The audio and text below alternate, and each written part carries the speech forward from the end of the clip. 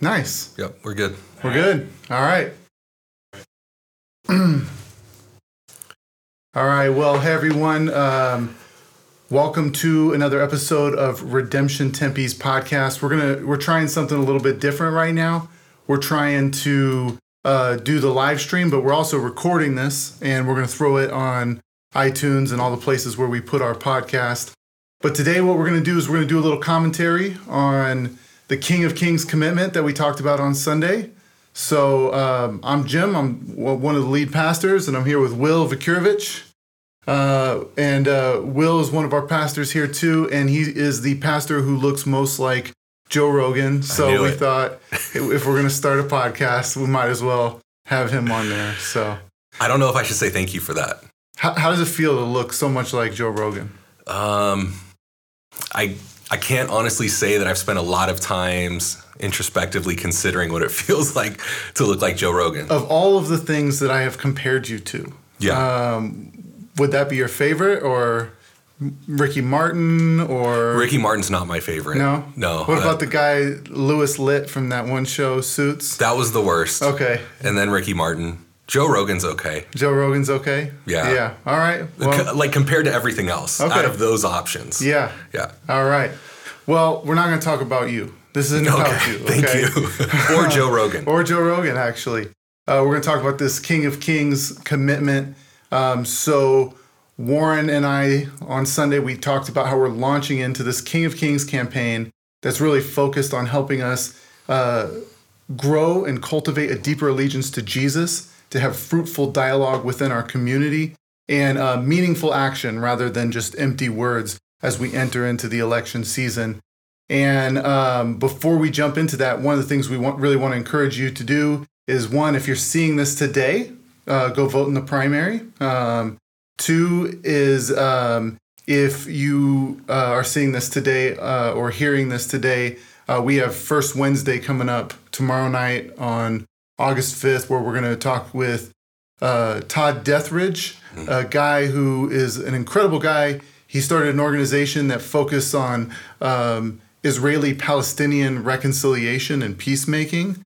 And his story is really interesting. How much of his story do you know? Just a little bit. Yeah. I know a little bit about his professional career and then that. Yeah. So he worked for the State Department in the Bush administration. And then he met a Democrat, Palestinian Christian, both followers of Christ, and together they basically put together an organization that works on reconciliation together, that is both pro-Israeli, pro-Palestinian, pro-American, pro-image of God. We're going to learn from him not about peacemaking in the Middle East, but what we can learn from peacemaking in the Middle East for our day and the conflicts that we're experiencing in the U.S. So if you could ask him anything tomorrow night, what would you ask him?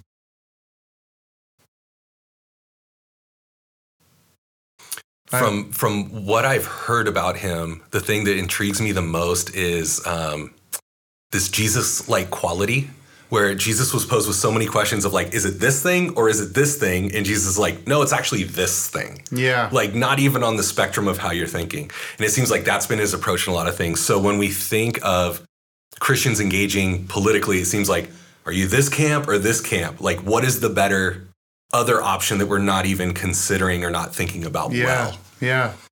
And it really seems like if you have an allegiance to Jesus, it allows you to care for a broad spectrum of things. Yeah. But so often our allegiance is actually to a side, and we're just creating a Jesus in our image who will be kind of like the supporter of that side, you know? Yeah. Yep. So as we're going to push into what it looks like to follow Jesus during the midst of this tense season, we've laid out these 10 commitments that we're asking people to sign on to. You can sign on our website at redemptionaz.com.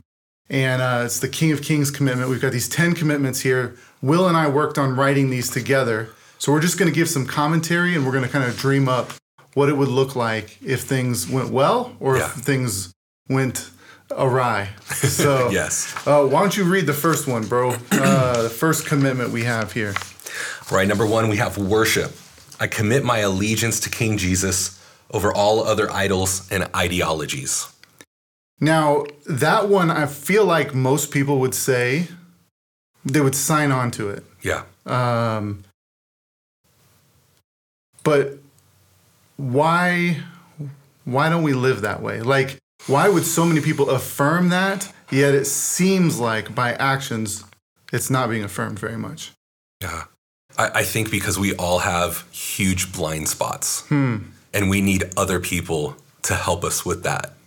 You know, I think of even my kids in this COVID time, right? Like, you know, they're waking up a little later, you know, they're not getting ready like they used to for school and all of these set things. And we'll be, you know, about to head out of the house. And I'm like, hey, have you guys looked in the mirror today? Like, your hair is doing this kid bedhead thing. Mm-hmm. But they would never realize that without me being able to see it. And it's so blatantly obvious to me. Yeah. And I think that happens with us so often. Wherever we fall, we assume that we know the best way to follow Jesus and all of these things. And we need brothers and sisters in our life that can say, hey, your hair looks atrocious right now. Yeah. You need to go do something about that. Yeah. All right, so let's do it. We've known each other a long time. Yeah. What's a blind spot that I have when it comes into civic engagement? Man, this is an unscripted podcast right now, my friend. I'm pretty solid, man. I'm like, I like how you're making it a challenge now. Yeah. The thing that comes to mind, and I don't know that it's a huge blind spot, but I know that you are a very hopeful, optimistic guy. Yeah. And an includer, which honestly, my family and I have benefited from greatly. Yeah. You know, those God-given attributes that you display so well. I think sometimes in that there's, for the sake of shepherding, like not a minimizing of things, but like, well, we can see these other sides when sometimes there's like things on the other side that are just bad. Yeah. Please know that I'm grasping at straws here. No. I don't think this is like a huge glaring blind spot, but if I had to choose something, that would probably be. No, I think that's right. Because, you know, if I were to put myself up on the spectrum of the different political religions, the ones I tend to be tempted by, I would probably say I vacillate between the upper right, the responsibility quadrant, and the upper left, the progress one. And the progress one has a tendency to be very hopeful. Yeah. To be like, hey, we can change things. We can figure this stuff out. And honestly, it can be a little bit less prayerful and lament and enter into the brokenness of something, because it's like, I can think my way out of this. I can put a program and figure out my way out of this thing, you know? So moving on to number 2, love of neighbor. What do you got there? I commit to participating in civic life as a means of loving and serving my neighbor rather than just serving my own interests. Yeah. Why do you think this one's important? Because there's a biblical command for it. Yeah. To love our neighbor as ourselves. And when I think of living in community, one of the benefits is that the community helps love and encourage and support me. And one of the costs of living in community is that you're also committing to love and support and encourage others. So I think about things, you know, when we had talked about this, one of the things that came to mind is, you know, right now I have young kids. I want great education for them. Yeah. So I want, you know, different measures that will support education to be passed. My prayer is that when I'm retired and my kids aren't in the public education system anymore, I would still maintain that posture of generosity, because I see the benefit where it's going to cost me personally something that my kids have already benefited from and moved on, but still seeing that common good sometimes costs a little bit. Yeah. Now, there might be a pushback. Sure. Where someone says the call to love one's neighbor is really a call to interpersonal acts of kindness and to care for people.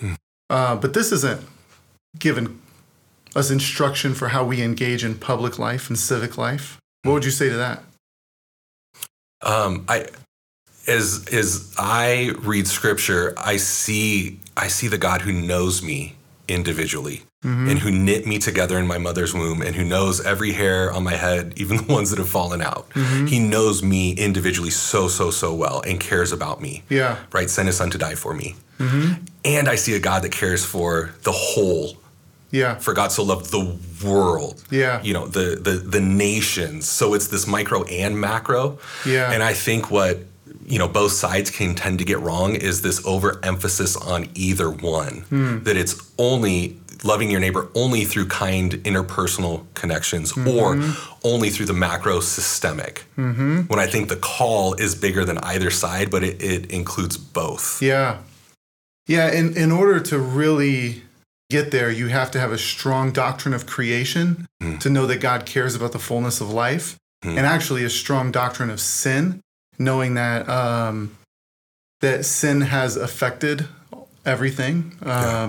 A strong understanding of the image of God and how human beings flourish, and it's not just through individual acts, but it's a broader thing. Yeah. And I also really do appreciate the work of political philosophers in the Dutch Calvinist tradition who talk about the different spheres of life. So the idea being sphere sovereignty. So that each sphere of life, whether it be like education or family or government or whatever, it has its own way it operates, its own boundaries, and that there is a way in which you are to love and serve your neighbor within those. And to have it, because there is something to be said about it could be problematic if every nation said turn the cheek was their foreign policy. Right. There does need to be, the government bears the sword for a purpose. But even within that, there is this ultimate call for people who are engaging in public life to not just look at their own interests or the interests of their country or whatever, but to look at the interest of the neighbor that God has called them to love. Yeah. All right. So if this one were to go, let's move on. Let's go to number 3, the image of God. I commit to honoring the image of God in all people by treating them with respect and abstaining from dehumanizing caricatures. So I think that this one is pretty straightforward in people understanding it. If you're created in the image of God, that demands some degree of respect. But let's just imagine for a moment if someone was committed to doing the opposite of this. What would it look like? If their life's goal was to, let's rephrase it, to dishonoring the image of God and all people and treating them with disrespect and embracing dehumanizing caricatures. What would that look like? So the image that comes to mind is the junior high school bus.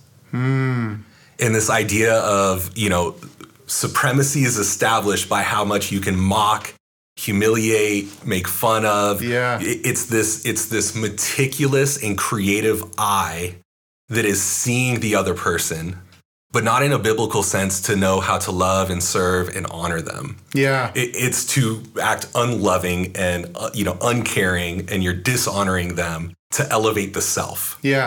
So, when something is presented, it's like, how can I spin this in the most negative way? You got new shoes, but they're not the right brand, whatever. And I think we see that. Maybe we don't want to go there, but I think we see that on both sides where it's this extreme language of this person wants to destroy our country. Do they really want to destroy our whole country, or do they just have a different policy idea than you?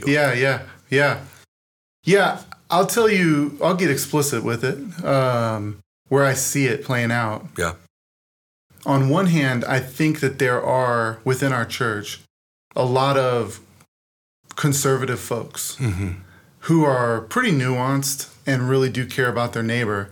And they're almost ashamed of saying anything and engaging in the dialogue, primarily because if I were to point out the identity quadrant there, its tactics are built on a lot of shaming, people into submission, and so it stifles good dialogue, and I think that the dehumanizing caricature is really strong. But on the flip side, I would also say, on the other side, kind of the conservative toward the more left-leaning folks within our church, there's a lot of, when we talk about dehumanizing caricatures, a lot of how people speak about like cultural Marxism and things like that, it's pretty clear that it's a trope. Like, haven't really looked into it.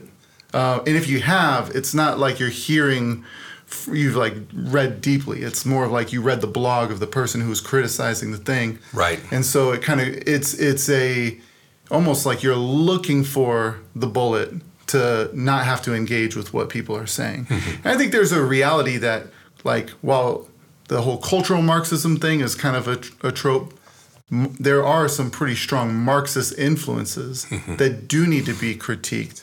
But they're not being critiqued at a level where you're actually engaging with people and their ideas, but more of just like throwing out these words that are kind of like trump cards to end the conversation. Yeah. So, what would it look like what would the opposite be, though? Like, what would it look like to really press into that? Like, I remember at a First Wednesday, the comment was made, you should be able to articulate the other side's position as well as your own. And I think by doing that, that's a very incarnational, right? Like putting on flesh and dwelling inside the other point of view. So I think by doing that necessitates the humanity, the empathy, the understanding of nuance. Kind of brings you to that common table of where it turns down the like hyperbolic volume, and it's actually a thoughtful engagement with the fellow image bearer. Yeah, that's good. I would even say in using this diagram, there's a way that you could use that to make it a dehumanizing caricature without engaging the actual person. It's a necessary caricature to talk about broad cultural movements, right? But it's not the description of any given person. Every person is like more complicated than that. Yeah. All right. How about number 4? Biblical wisdom. I commit to having my views challenged by the biblical story rather than using the Bible to proof text my predetermined positions. All right. So this one is huge, because I think you can make a case for almost anything from Scripture if you're just going to rip verses out of context. We've played around with this. It's written in some of the Surge material, but like you could make a theology for it. Like, let's just say if you were going to have to try to prove biblically that walking is the godliest form of transportation. How would you do it? How would you pull stuff out of context to do it? Well, before the fall, Adam and Eve walked with God in the cool of the evening through the garden. So even before sin entered, we see this form of transportation. The Bible talks about walking more than any form of transportation. If you count it up, how many times the Bible references walking, it's so many. Jesus, displaying his deity, walked on water. He didn't run on water. He didn't ride a bicycle. No. And as a matter of fact, you never see Jesus riding a car, on a bicycle, on a train. And do we really want to imitate Jesus? Do we want to follow his ways? That's true. So, I mean, that's absurd.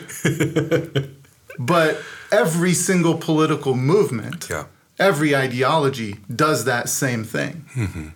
Like, it has its own canon. Let's play this. So which one of those quadrants would you put yourself in? I'm predominantly progress. Top left. All right. So let's talk about that one. If people were going to cherry pick Scripture to say this is the way, where do you think they'd go? Matthew 25. Okay. Whatever you've done for the least of these. That's one. And Jesus is identifying with the least of. So there's this special connection that he has. That sounds more to me like identity, it's like the advocate for these identities that are oppressed. Yeah, that's true. Yeah. That's true. But yeah, no, I think that's, so we got one there. I think the, like the social justice laws in Leviticus, right? Caring for the vulnerable and establishing systems that, gleaning the crops. Jubilee. Yeah. Those things of, if we can enact this program, then it will be better for the most vulnerable. Yeah. What areas of scripture do you think the progress quadrant would be most likely to overlook? I think areas that are dealing with,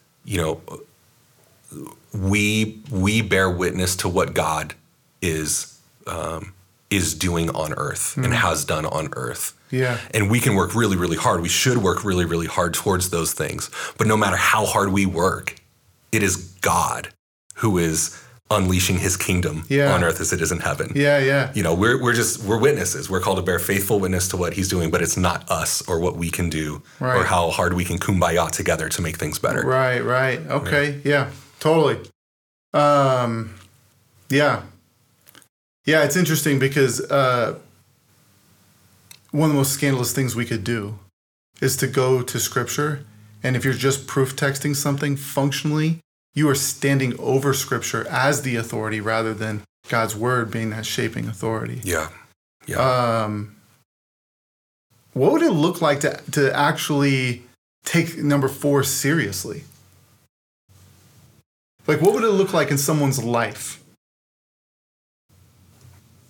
So one of the things that's, I know, been helpful for me and my family and a lot of us around here are a surge activity of, taking an issue or a thing, ideology through the lens of the biblical story. So where is the creational good? How can we affirm the creational good of this?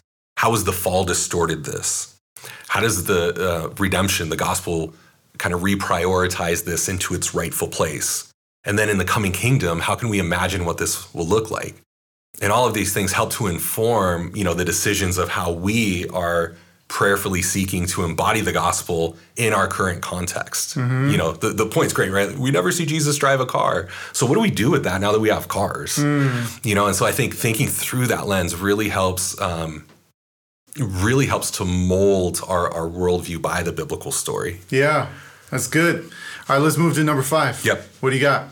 Number 5, fruitful speech. I commit to engaging in political discourse with speech that's marked by the fruit of the Spirit: love, joy, peace, patience, kindness, goodness, faithfulness, gentleness, and self-control. Yeah. If you had to choose one of those that is the rarest in political discourse, which would you say? It's rare to find.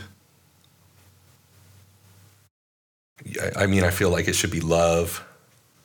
But I think ultimately love, I think they can all be summed up in love. Right. But I think in our current context, I would say kindness.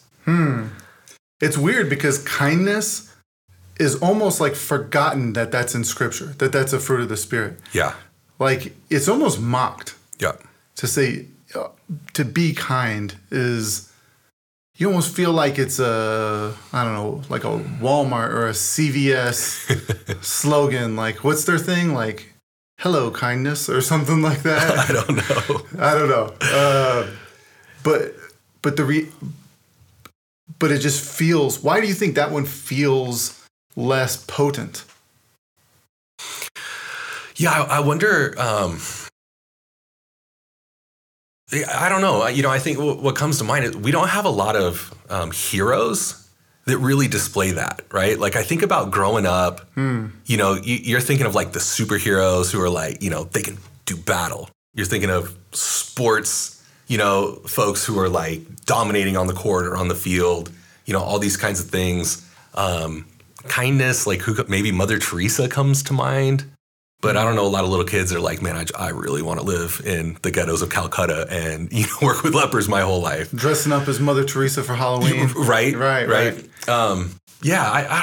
It just doesn't seem highly esteemed in our culture. Yeah. Well, actually, cynicism and wittiness Yeah. is almost esteemed as connected to intelligence. Yeah. And so kind people are not viewed as intelligent or as bold or, you know, that sort of thing. Yeah. It's denigrated kind of in the same vein as niceness. Yeah. Yeah, it's interesting. I think patience would be another one, like the ability to listen patiently, attentively, to read deeply before making quick decisions on things. Can I? Yeah. So I think because I would identify in the top left, maybe at times lean a little bottom left, but not as much. One of the things I think with patience that side really needs to wrestle with is we're not that much smarter than other generations.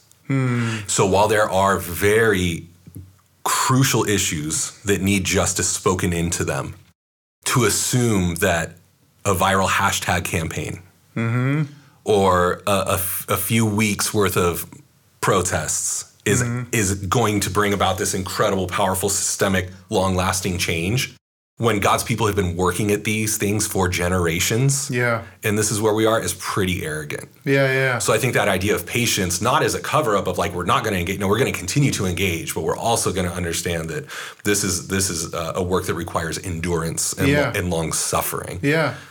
And that's probably why most people have bailed on the justice and reconciliation and racism conversation right now is, one of the things, I'll just be honest with this, like where I was at is, this is things that we've been pushing into for a long time and doing in action, like actually doing things.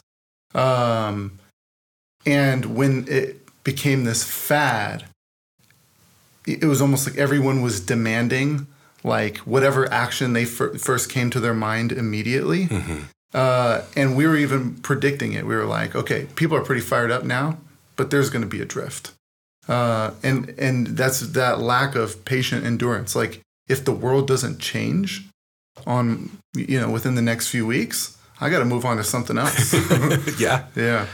All right, let's talk about the next one. Humble learning. Humble learning.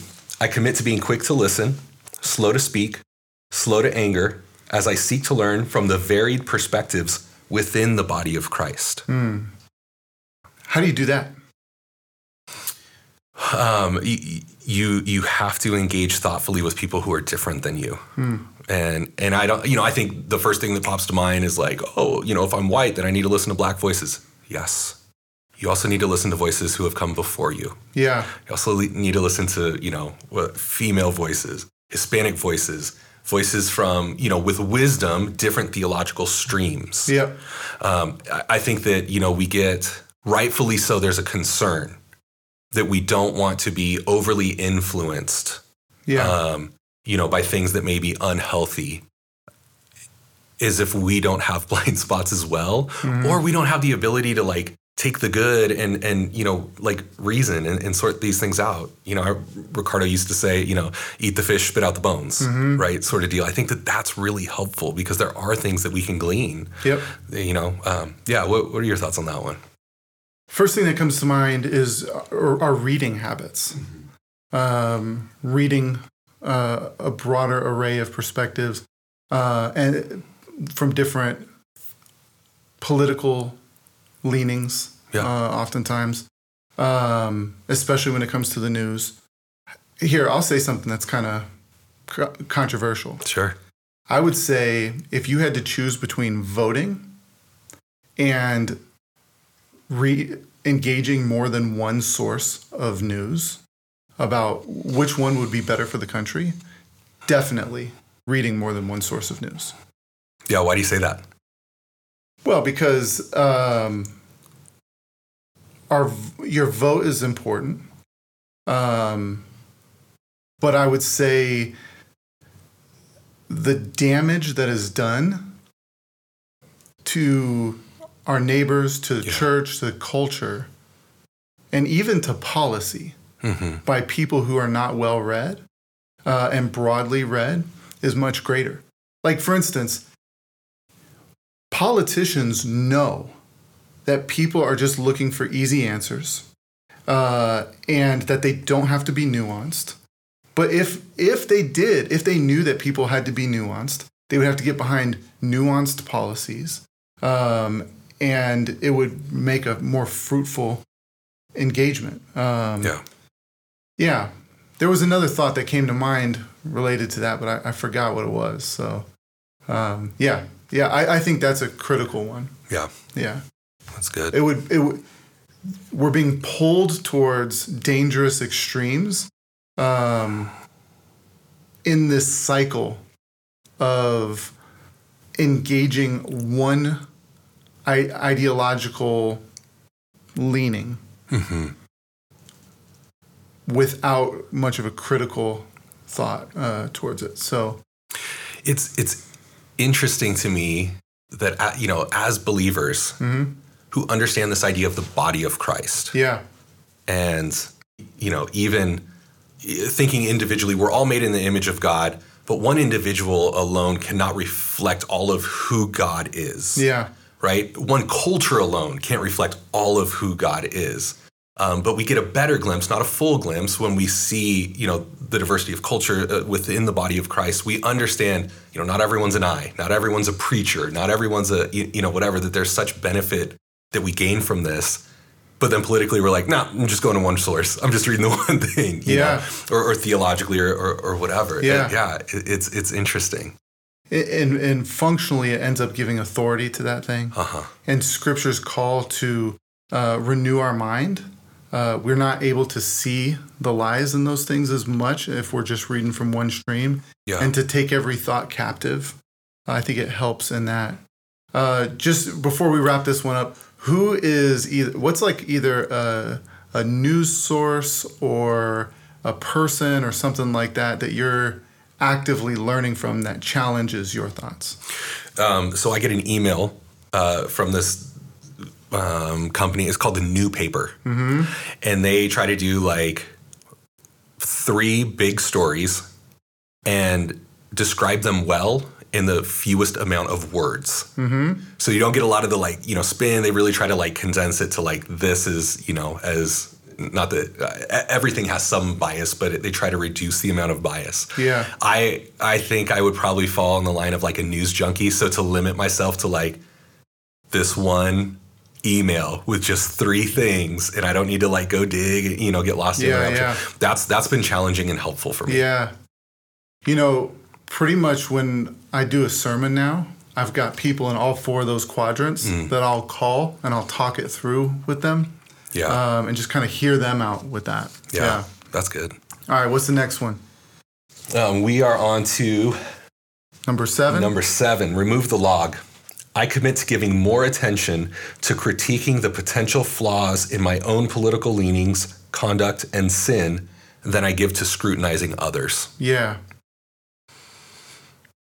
This one, it seems like, could you think of many problems that wouldn't just immediately be helped if this was present? Yeah, I don't know. This one's the hardest one for me. Yeah. Because I really do think I'm right. And and I generally have this bias towards trying to prove myself right. Rather than I'll actively try to prove someone else wrong. Yeah. But I will not actively try to prove myself wrong. Yeah. Yep. Now, when we wrote this, we kind of went back and forth. Is this saying that somebody's political perspective is sinful? It's not saying that a political perspective is sinful. Right. Falling into the worship of the ideology is sinful. Yeah. It's not, your political perspective is not complete. Yeah, I love the Leslie Newbigin quote, the gospel affirms and critiques every culture. Like we talked about through the biblical story, there is creational good in each of the quadrants. And it's been distorted by the fall. Yeah. Each of the quadrants. So being able to engage that, I think is what we're driving at. Yep. That's good.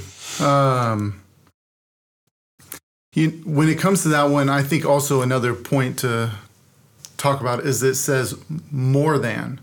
Yeah, critiquing your potential leanings, conduct, sin more than you scrutinize others. It doesn't mean that there aren't real flaws that need to be pointed out in other ideologies. But I think when Jesus says to take the log out of your own eye and the speck out of the other's eye, it's not saying that in every single circumstance, objectively, your issues are worse than the other person's issues. Right. It's saying that you should view your issues with a greater degree of severity and scrutiny than you view the other person's issues. But it tends to be the opposite. We tend to be able to see with clarity. It seems like everyone else's issue is a log, and ours is like a little speck. Yeah, of course I have some flaws. Right. Of course, no one's perfect. No one's perfect. Yeah. But no one's like, I have been deeply influenced by some ideologies that it's dishonoring Christ and harmful to the world. Yeah. You know? All right, so next one, number 8. 8, biblical justice. I commit to understanding and pursuing justice as I engage in civic life, not minimizing Scripture's repeated call to seek justice and allowing Scripture to critique popular conceptions of justice in our culture. Yeah. So breakdown, it seems like the most intriguing line of this, where it gives it the most punch, is that last phrase there, not minimizing the repeated call to seek justice and allowing Scripture to critique popular conceptions of justice. Why did we add those? Yeah, because I think at least just observing people who would identify as Christians, we'll just say through social media. Yeah. What I have seen is my brothers and sisters who tend to lean more right. A response to a lot of the current justice engagement is stick to the gospel. You know, this is adding extra stuff, and it is minimizing that call to justice. Mm-hmm. What I see with my brothers and sisters who would lean left is this, man, did you read this book by somebody who doesn't know Jesus? Like, this is what the church needs to be doing. Mm-hmm. Rather than realizing, this is the biblical call. Outside sources can help. Mm-hmm. But this needs to stem from a biblical conviction, because just like any other idolatry, there's going to be, distortions of what that looks like that are as equally unhelpful and sinful for Christians to be engaging in and advocating for. Yeah. Tim Keller just wrote this article, this really good article. Mm-hmm. It's a critique of secular justice and critical theory. And he gives this spectrum of the different types of justice that are popular in our discourse. The ones that kind of lean right and the ones that lean left, the ones that are influenced by kind of postmodern Marxism, the other ones that are kind of influenced by this libertarian individualism. Mm-hmm. And he talks about how he does kind of do the affirmation in all of those, but the real critique, and how all of those actually fall way short of this beautiful vision of justice that you see in Scripture. Yeah. And his conclusion is actually, well, I'm not even going to give away his conclusion because it would take a little while to break down, but go read the article because I think it's really, really important. Yeah. All right, so number 9. Number 9, peacemaking. I commit to face-to-face conflict resolution rather than arguments on social media.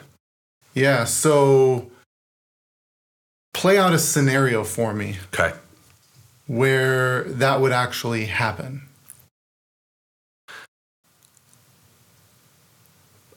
Play out a scenario where that would happen, the in-person. Yeah. Just like someone media. posts something, then what happens? Yeah, someone posts something.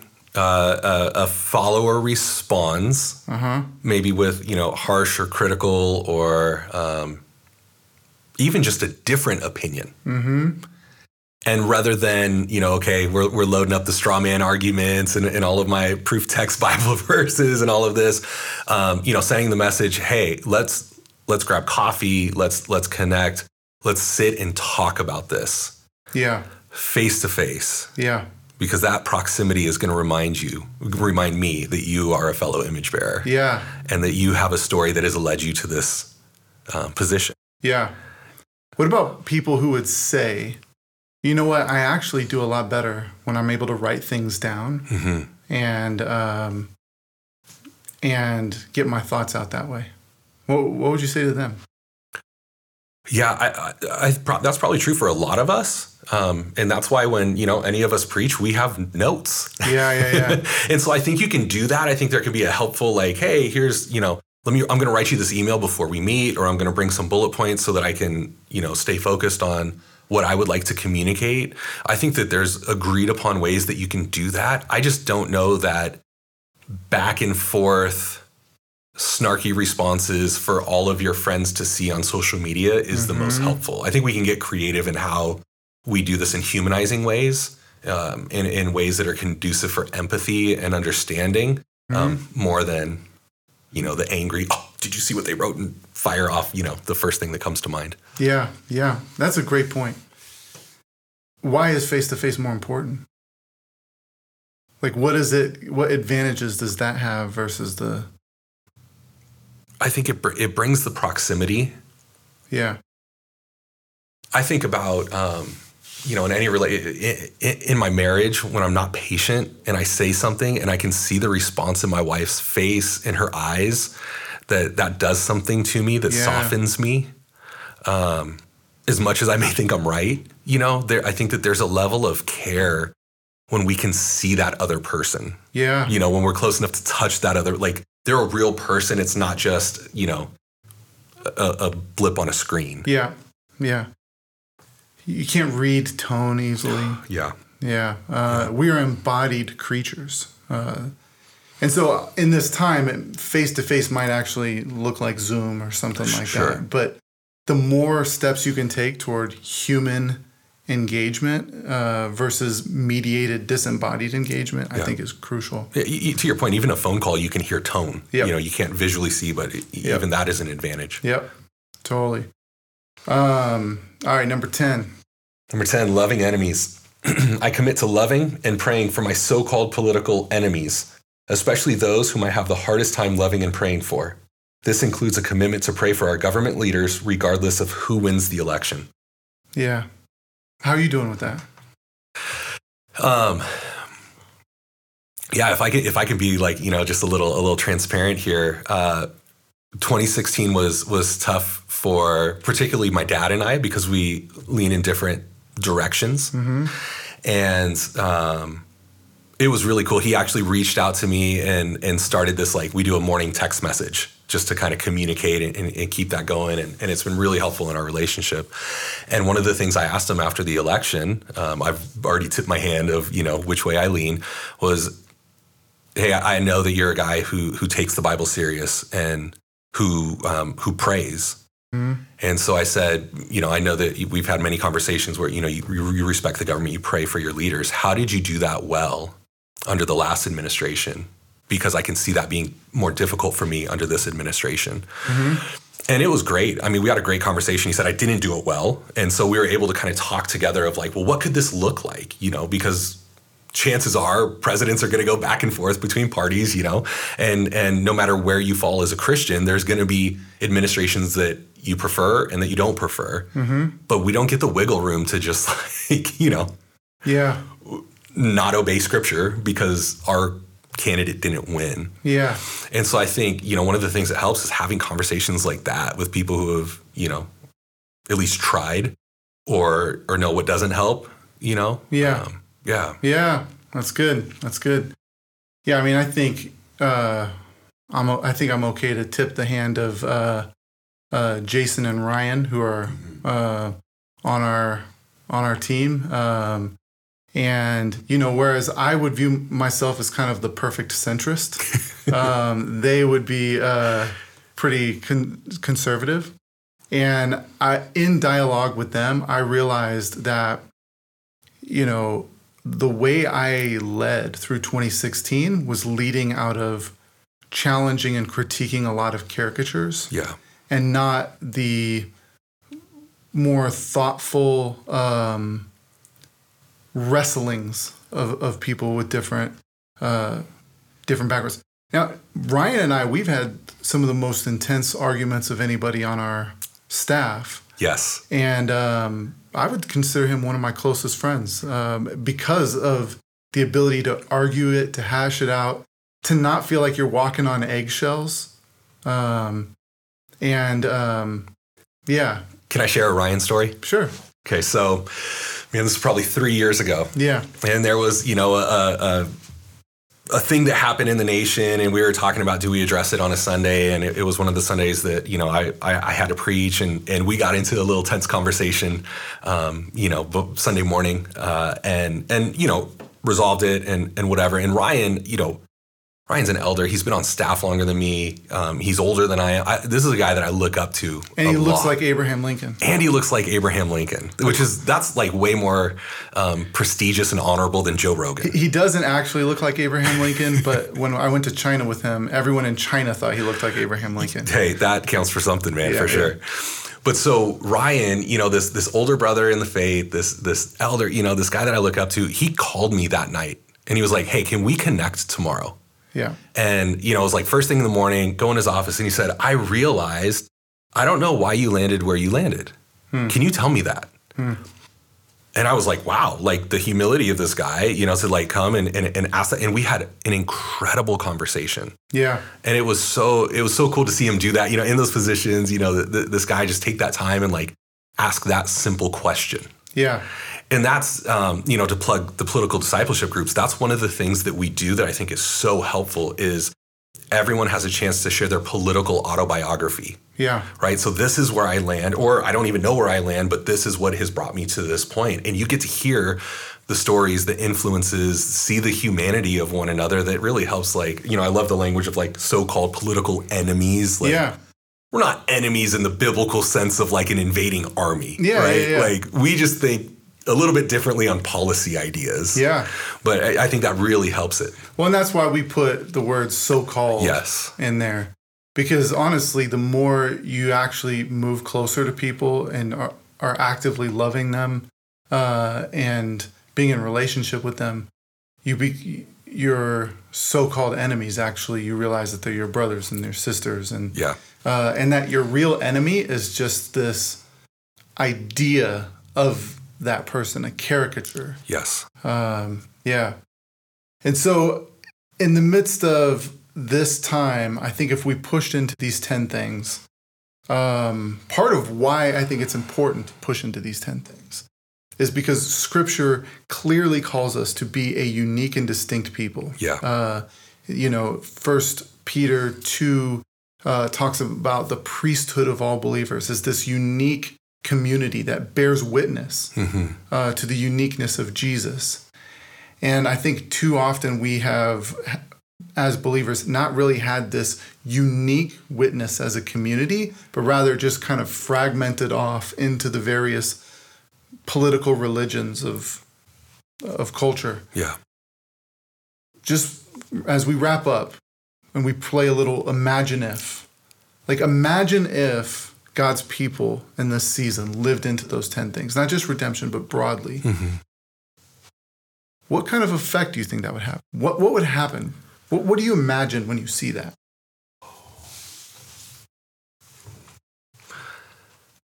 Yeah, I imagine a sharp increase in unity among believers. Because in a two-party system, you can't be fully at home.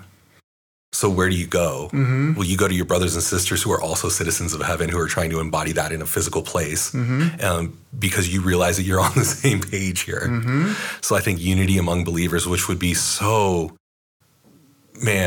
like talk about an oasis in the middle of a desert. You know, as we scroll through Facebook and it's like division, slander, put down, dehumanize. Whoa, unity and love and respect for people who are wildly different. Yeah. See, I actually think more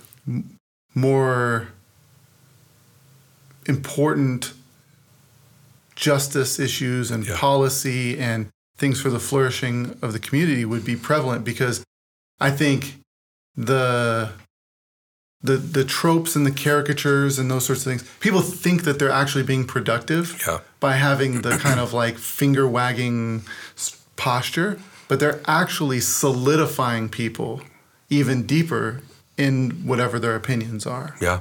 And if politicians knew that if they just didn't have to say a couple buzzwords and they would get your allegiance, then they would actually have to include the fullness of life in God's world and bring together economics and the environment. Yes. The sanctity of life in the womb and beyond the womb. Just immigration policies that actually are enforceable, but are merciful. Yeah. So there'd be much more of you'd get better policy, you'd get people with better character. And I think actually this will be for another podcast, but I think there would be some unique third-party situations that would emerge and be very life-giving. Yeah. But we'll get into that another time. And then, frankly, I think that Christ, the gospel, would be proclaimed more, and rather than it would be distorted. Yeah. So with that said, let's go ahead and wrap it up, man. Well, next week, what we're going to do in the future podcast, we're going to start actually breaking down each of these political religions and talking about how they draw us away from Christ and how Christ is the good news to those. And we'll just devote like a podcast to each one of those. And so with that said, hopefully we'll see you at First Wednesday. Hopefully we will have you sign onto this document here. And we'll go ahead and wrap it up for now. Yep. All right. Thanks a lot.